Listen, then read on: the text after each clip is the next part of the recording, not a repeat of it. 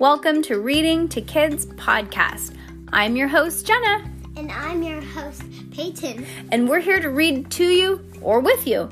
We know that sometimes moms and dads don't always have the time or the motivation to read to their kids each night, and we know how important it is. So, on those nights that you're not in the mood, we're going to do it for you. Can't wait to read with you. Good job, Peyton. High five.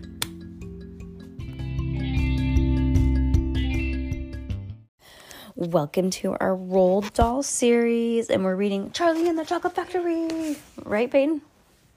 Right? She keeps almost falling back asleep, and I'm like, pay attention. Huh, you're going to have to listen to these in the car because you're dozing off and falling asleep in real life, huh? Hello? You're not? Oh, okay. All right.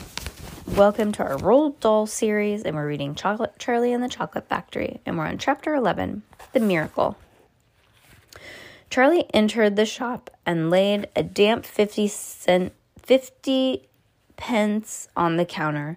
One Wonka's Whipple Scrumptious Fudge Mellow Delight, he said, remembering how much he had loved that one that he had on his birthday. The man behind the counter looked fat and well-fed. He had big lips and fat cheeks and very fat neck. The fat around his neck bulged out of every top of his collar like a rubber ring. Eey. He turned and reached behind him for the chocolate bar, and then he turned back again and handed it to Charlie. Charlie grabbed it quickly and tore off the wrapper and took an enormous bite, and then he took another, and oh, the joy of being able to cram large pieces of something sweet and solid into one's mouth. Sheer blissful joy being able to fill one's mouth with rich, solid food. You look like you wanted that one, Sonny, said the shopkeeper pleasantly. Charlie nodded, his mouth bulging with chocolate. The shopkeeper put Charlie's change on the counter. Take it easy, he said.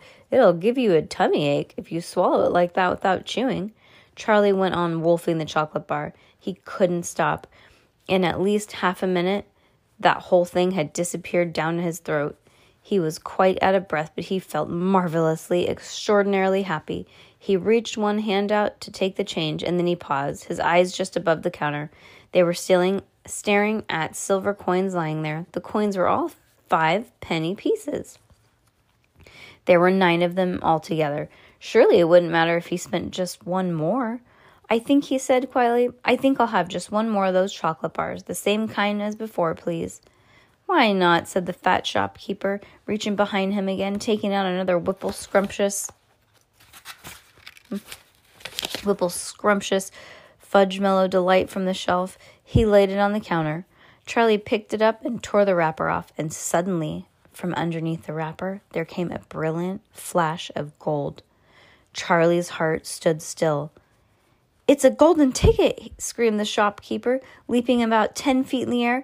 You've got a golden ticket. You've found the last golden ticket. Hey, would you believe it? Come in and look at this, everybody. The kids found Wonka's last golden ticket. There it is, right there in his hands. It seemed as though the shopkeeper might have a fit. In my shop, too, he yelled. He found it right here in my little shop. Somebody call the newspaper quick and let them know. Watch out now, Sonny. Don't tear it as you unwrap it. That thing's precious. In a few seconds, there was a crowd about 20 people clustering around Charlie, and many more pushing their way through the street. Everybody wanted to get a look at that golden ticket and at that lucky finder. Where is it? Somebody shouted. Hold it up so we can see it. There it is. There, someone shouted. He's holding it in his hands. I see the gold shining. How did he manage to find it, I'd like to know? A larger boy shouted angrily. 20 bars a day I've been buying for the last few weeks and weeks.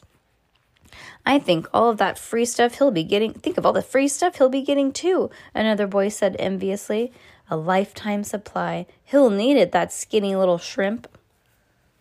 A girl said, laughing.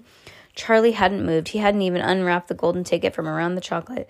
He was standing very still, holding it tightly between both hands while the crowd pushed and shouted all around him. He felt quite dizzy. There was a particular floating sensation coming over him, as though he were floating up into the air like a balloon.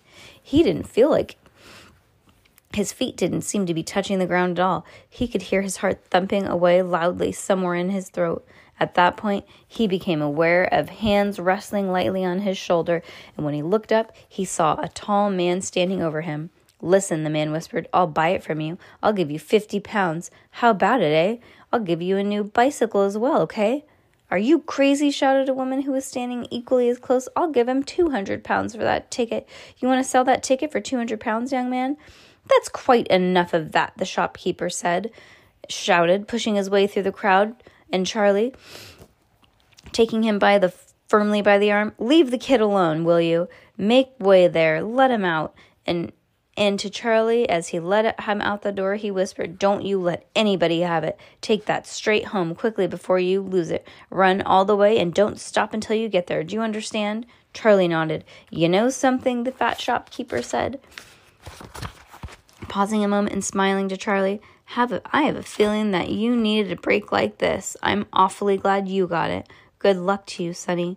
"Thank you," said Charlie, and he went off running through the snow as fast as his legs would go, and he flew past Mr. Willy Wonka's factory. He turned and waved and sang out loud, I'll be